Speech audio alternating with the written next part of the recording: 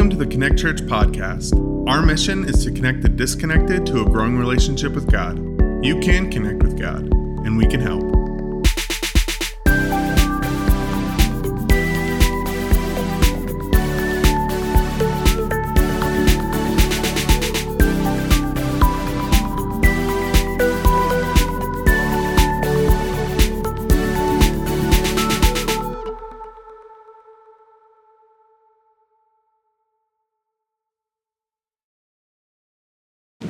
Well, happy Mother's Day to all you moms here with us. Thanks for choosing to celebrate your day with us. I haven't been a mom personally, but I've observed Amanda, my wife, being a mom, and I gotta say, momming is a lot of work. Like 24/7, 365, you're on. And you're not just on taking care of yourself. That would be easy. You're on for the kids in your care. And for them, you're a nurse, you're a teacher, you are a counselor, you're a playmate, you're a shuttle driver, and so much more. So, on behalf of our church, we just want to say thanks for all that you do, day in and day out, and we hope you feel celebrated today. Question for you all. Have you ever tried to force the issue with something because you want to make it happen, you want it to go your way? And maybe you'll try as hard as you possibly can just to try to get the result that you want in the end. Anyone done that before? Me neither. Like the time when I was graduating from college, and graduation's just weeks away, and then a couple months after that, I'm going to be getting married, and I'm thinking I have got to land my dream job now. So I'm applying for anything and everything up and down the Front Range. I wanted to be a youth pastor. My youth pastor had made a huge impact in my life. I wanted to have a similar impact in the lives of students. So I'm applying for all these jobs left and right, but I am striking out. Totally striking out. And I go to my adjunct professors who were teaching a practical theology class. They were actually local pastors in the area, but they were teaching a class for us seniors. And I just go to them and I say, hey, help me understand what's going on here. Why can't I get an interview, and why can't I get a job when I do get an interview? And they talked through some things with me. And honestly, I walked away from that conversation a little discouraged because I'm just weeks out from graduation, and they told me, you got to go to seminary. And I'm like, how many more years of school do you think I need? I thought I was done. Well, a couple weeks after that, they approach me this time, and they say, hey, Chris, would you apply for this middle school director position at our church? I didn't know much about their church, but I figured, yeah, sure, why not? So I apply, and then I go, and I attend on a Sunday. I've never been to this church before. So I'm just observing it, taking it all in. Is this going to be a good fit for Amanda and me? And honestly, through my rose-colored glasses, it looked amazing. Where has this church been my whole time in college? I would have been going here all along. And long story short, they hired me. And I get this job, and I'm excited. It's my first ministry position, and I start serving, and just a couple weeks into that, I'm starting to think to myself, is this the best fit for me? Is this role a good fit? Is this church a good fit? Well, by 4 months, I knew for sure it wasn't. This was not working for me. I didn't feel like a fit in the role. I didn't feel like a fit with the church. And I was talking to my boss about quitting. And that's when he convinced me to stay. Just ride it out through seminary. I'm like, okay, I can do that. I'll make it through seminary, and then I'll find another job after that. Well, though he swayed me to stay, it didn't take long before Amanda and I were having a conversation, and we were like, how do we expedite this process? And what we came up with was I was going to fast-track seminary. I was going to take more credits, do winter sessions, summer sessions, take as many credits as I possibly could, just load up, and let's just power through this season. So that's what we did. Ended up shaving a whole year off of grad school. I do not recommend that to anyone. Because as I walked across that stage, I received my diploma, smiled with the president. I was exhausted. The gun for ministry was just going off. Here goes the marathon, and I wanted to throw the towel in. I was spent. That's what happens when we try really, really hard to force something that just doesn't feel like it's a fit. And I have this tendency, I don't know if you have this tendency, but when things get tough, I just try harder. Like, I figure if I can just will it, I can just man up, I can get through, and then get whatever result, we're seeking. Now, that might be beneficial in some areas of life, but there is an area of life where that is not beneficial at all. It's actually harmful. And it's in the realm of faith. Have you ever tried to force the issue when it comes to faith? Yeah, me neither. Like, trying to do a bunch of good works so that God is pleased. Or doing some big grand thing for God in hopes that He approves of us. Religion and good works go hand in hand. But we're not called to religion. We're called to a relationship. And this is really good news. This news is better than any of the other good newses we could receive. A raise, our kids getting a full ride tuition to the school of their dreams. It's better than anything. Because this good news changes how we live every single day. This good news is hopeful, it's transformational, and it is unshakable. And this series, this good news series, is all about this good news. The gospel of Jesus Christ. The power of God for salvation for all who believe.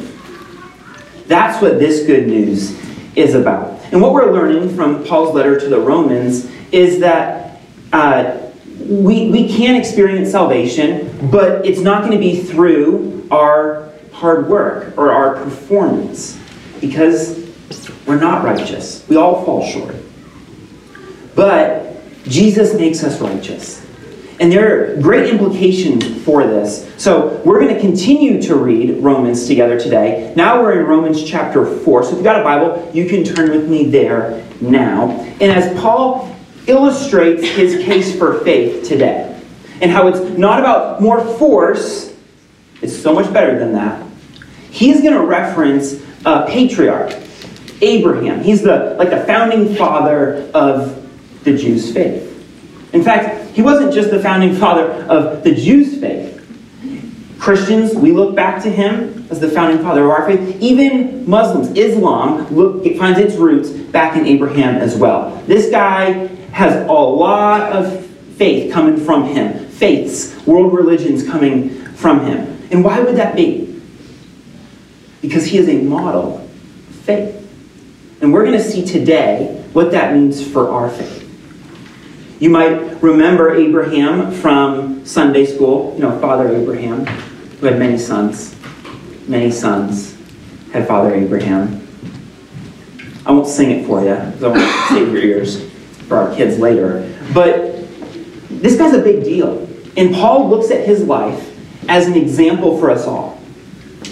And I just got to give us a Cliff Notes version of his story so that we can understand what Paul is going to present to us as his case for faith today. Okay, so about 4,000 years ago, Abraham and his wife Sarah lived in Mesopotamia. They lived in the Fertile Crescent, right between the Tigris and the Euphrates rivers, okay? You remember that from a geography class. That's where they lived. They were wealthy landowners. Life was good for them.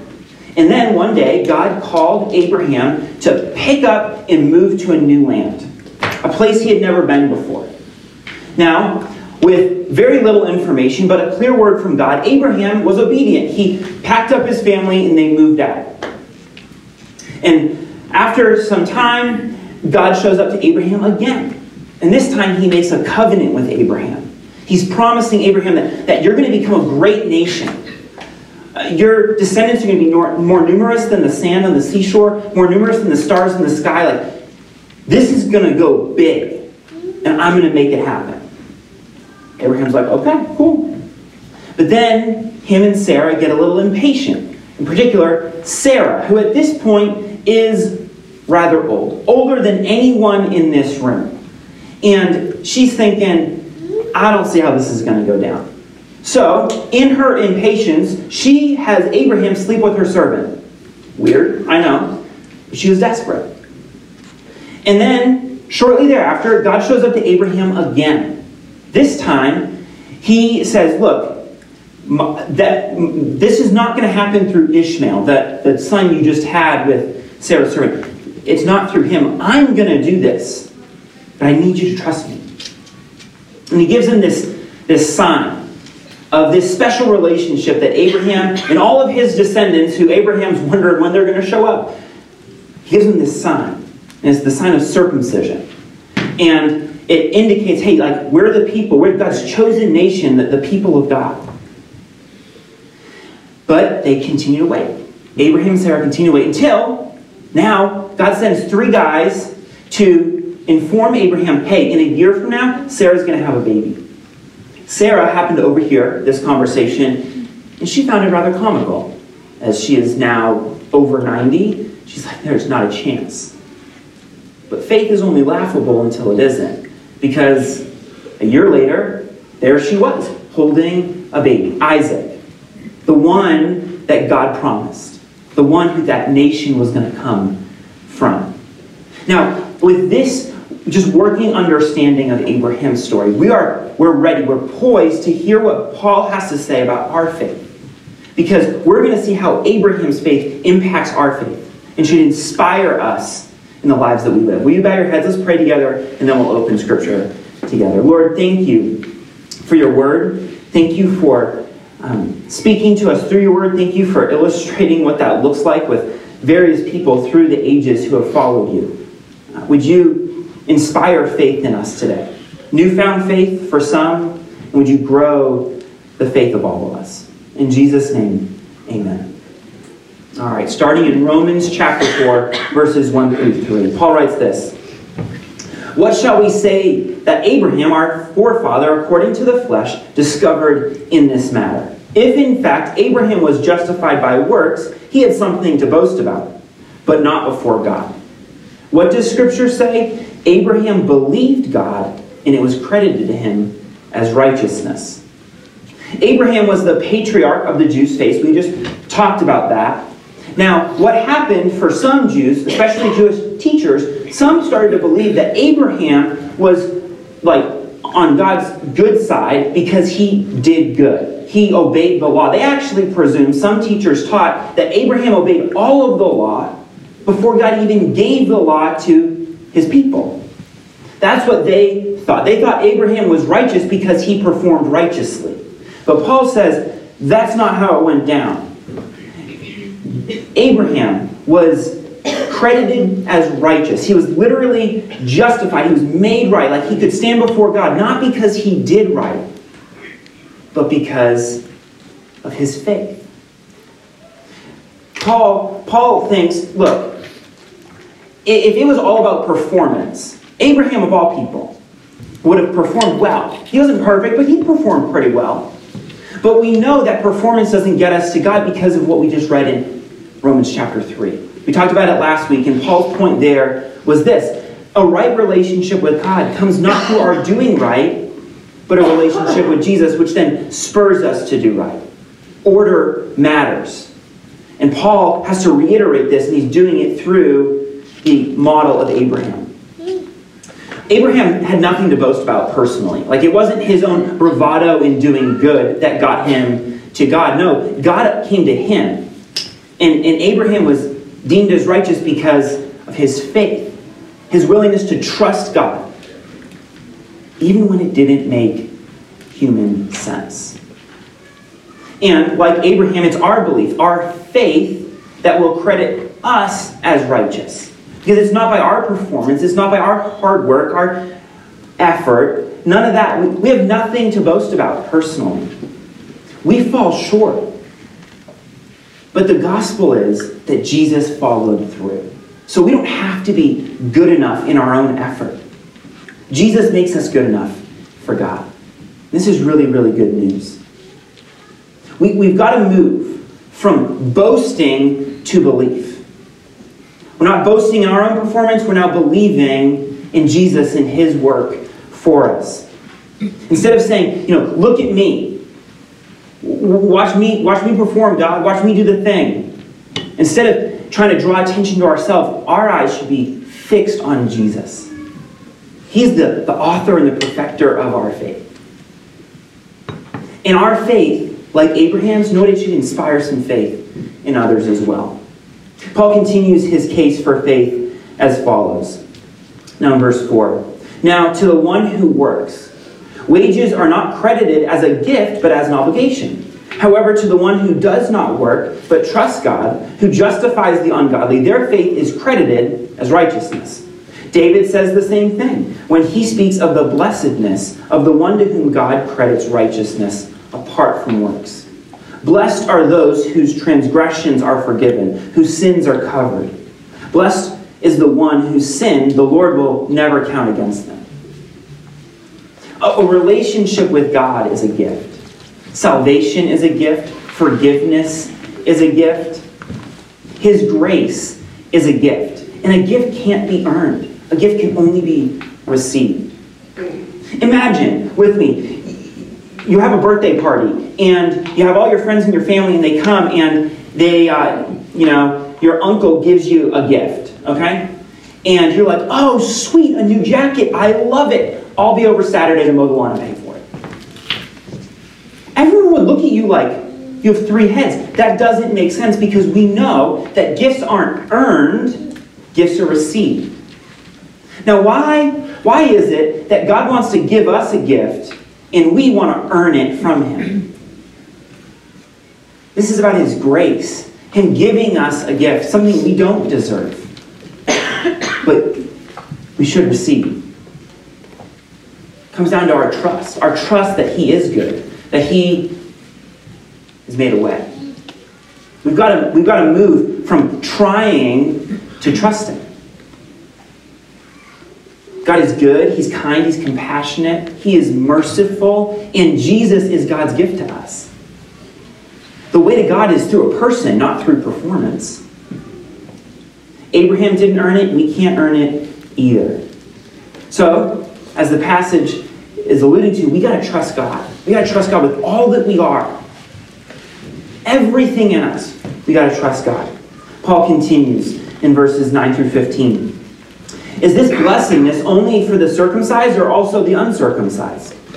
We have been saying that Abraham's life was credited to him as righteousness. Under what circumstances was it credited? Was it after he was circumcised or before? It was not after, but before. And he received circumcision as a sign, a seal of the righteousness that he had by faith, while he was still uncircumcised. So then, he is the father of all who believe, but have not been circumcised, in order that righteousness may be credited to them. And he is then also the father of the circumcised, who are not only circumcised, but also who follow in the footsteps of faith, that our father Abraham had before he was circumcised. It was not through the law that Abraham and his offspring received the promise that he would be heir of the world, but through the righteousness that comes by faith. For if those who depend on the law are heirs, faith means nothing, and the promise is worthless, because the law brings wrath. And where there is no law, there is no transgression. Okay, when I was a kid, I had a really hard time seeing the chalkboard in class. I would squint and try to make out what the teacher was writing on the chalkboard, and I did my best, but I missed it sometimes. And I didn't even realize this was a problem. I didn't realize that others could see the chalkboard better than I could until my mom brought me to the eye doctor. And I sat down in that crazy chair with the arm thing that looks like it's from Star Wars. The doctor put those lenses right in front of my eyes, and he starts to click through the options. A ridiculous number of times. 1 or 2. 1 or 2. 2 or 3. And it wasn't until we finally dialed it in that I could see the chalkboard. I could see the letters on the wall in that room in high definition focus. And what the doctor was doing for me, he was helping me see I need corrective lenses. So I picked out these bad boys. If the glasses didn't convince you cool, the shirt did. I know. Nothing like rainbow tie-dye. What the doctor did for me, Paul was doing for his original audience. He was bringing something into focus for them. This is what the law was about. This is what circumcision was about. These things, they don't precede God deeming you as righteous. Like, it wasn't because you're circumcised, which was, again, that sign of the covenant, that the sign of the relationship that God had with his people, or them obeying the law. It wasn't these things, these good works, these religious works. It wasn't those things that made Abraham righteous and his descendants righteous. Oh, no. It was Abraham's faith. God approached Abraham, made a covenant, he invited Abraham to have a relationship with him. Long before Abraham did anything for him. Abraham did these good things, obeyed God as he instructed, but it was an overflow of his faith. It didn't precede his faith. And Paul is getting all of this back into focus because order matters. We can't work our way to God. Now, there's a slight distinction here from our faith and Abraham's faith. It's a good deal for us. You see, Abraham's faith was always forward-facing. One day, God's going to make me into a great nation. One day, I'm going to have that son that he's promised. One day, it's going to happen. It's always looking forward. Our faith, though, we get to look backward, which gives us the confidence to look forward. We get to look back and see that God did come through on his promise. He wasn't just a promise maker. He's also a promise keeper. Jesus is the ultimate fulfillment of God's promise to us. And it changes everything. It actually allows us to move from religion to relationship.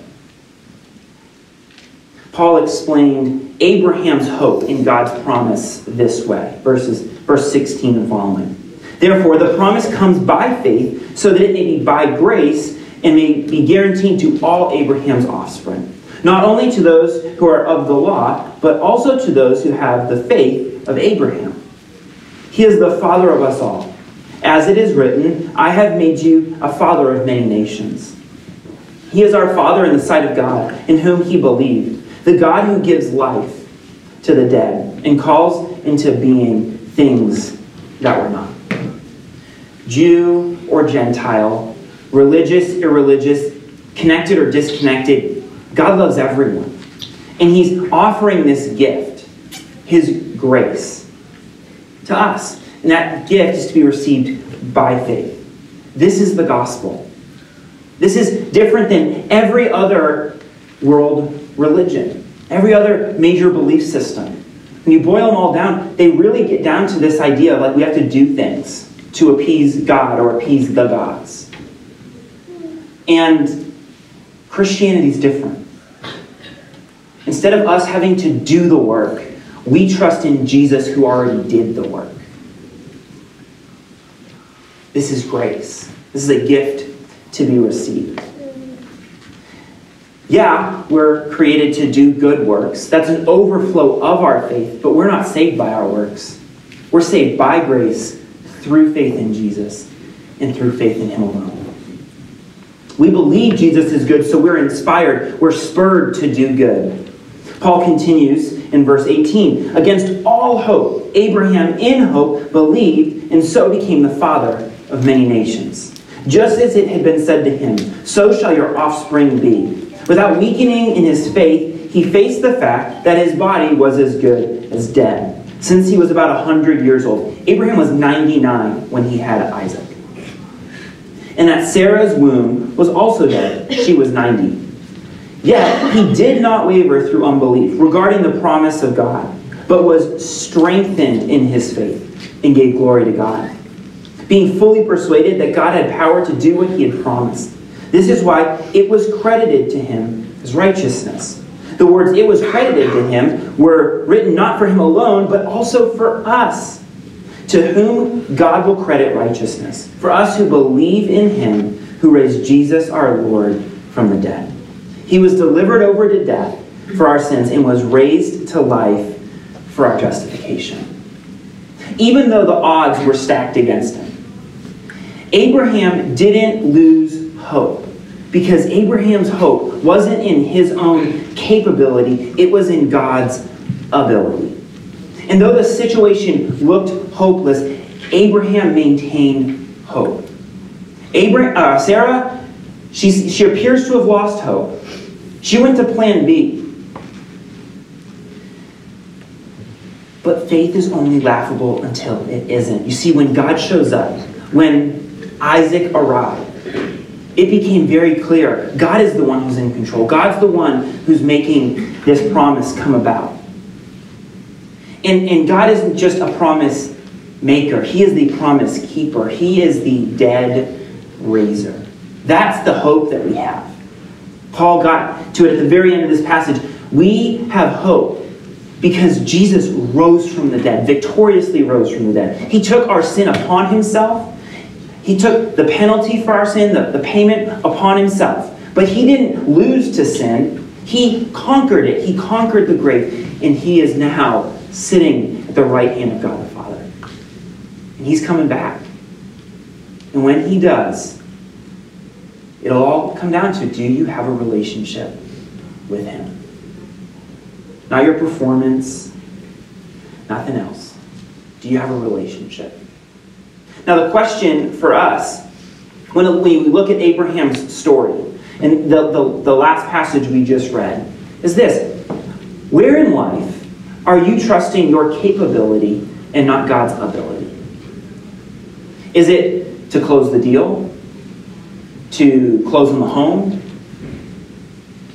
To get the position? Like, where are you trusting your ability when you actually need to be trusting God's ability? You know, honestly, even this week, I lost sleep a few nights this week because our family has just gone through a big change. We just welcomed number 5 into the family, 3rd kid with 2 parents, and we're outnumbered, and we feel it. And it's like, what does this look like? How do we provide? What does this look like? Amanda was working part-time. Now she's not because she's home with our girls. Like, is she going to need to go back to work? Do I need to do something else on the side to help? Whatever. What do we need to do? And I lost sleep because I'm trying to like problem solve this in my sleep. I'm not like the best at 1 a.m., but my mind's running with like, how do we make money to provide for our family, right? And I was honestly reviewing this morning in preparation to share with you all, and I was like, oh yeah, shouldn't be trusting my ability. Need to be trusting God's ability. Because he has always provided. Every single time we've gone through this transition where we add a member to our family and, you know, the old system is strained, God provides a new way. And we continue to live, we continue to thrive, and it's a good thing. And I'm like, why is it that I can't look back and remember all of these times God's been faithful? And let that inspire the faith that God's going to be faithful in the future. Because he is always faithful.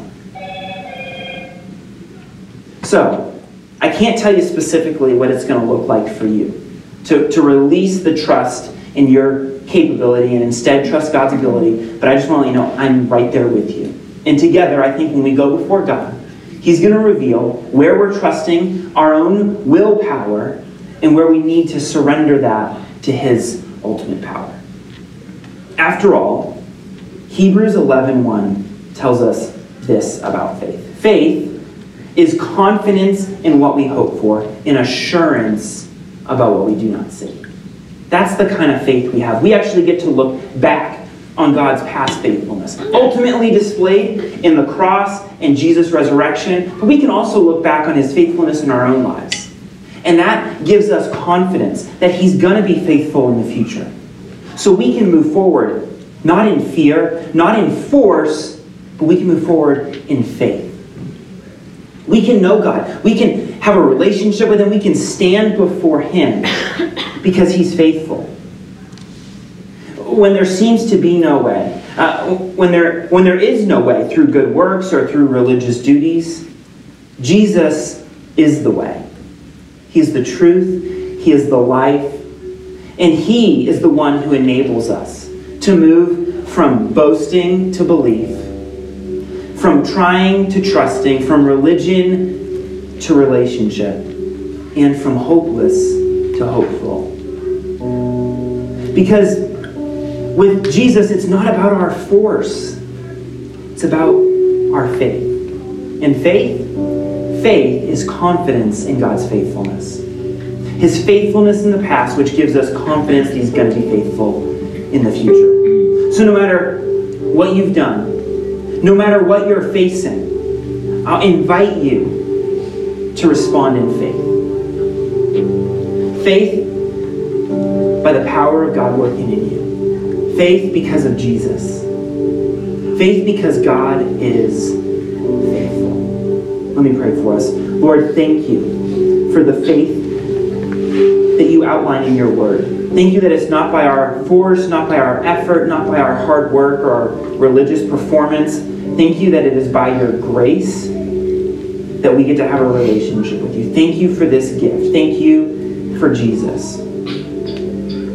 Would you show us the areas in our life where we're trying too hard and we need to let you do what you do and do what you do best. We thank you, Jesus, for who you are. It's in your name we pray. Amen.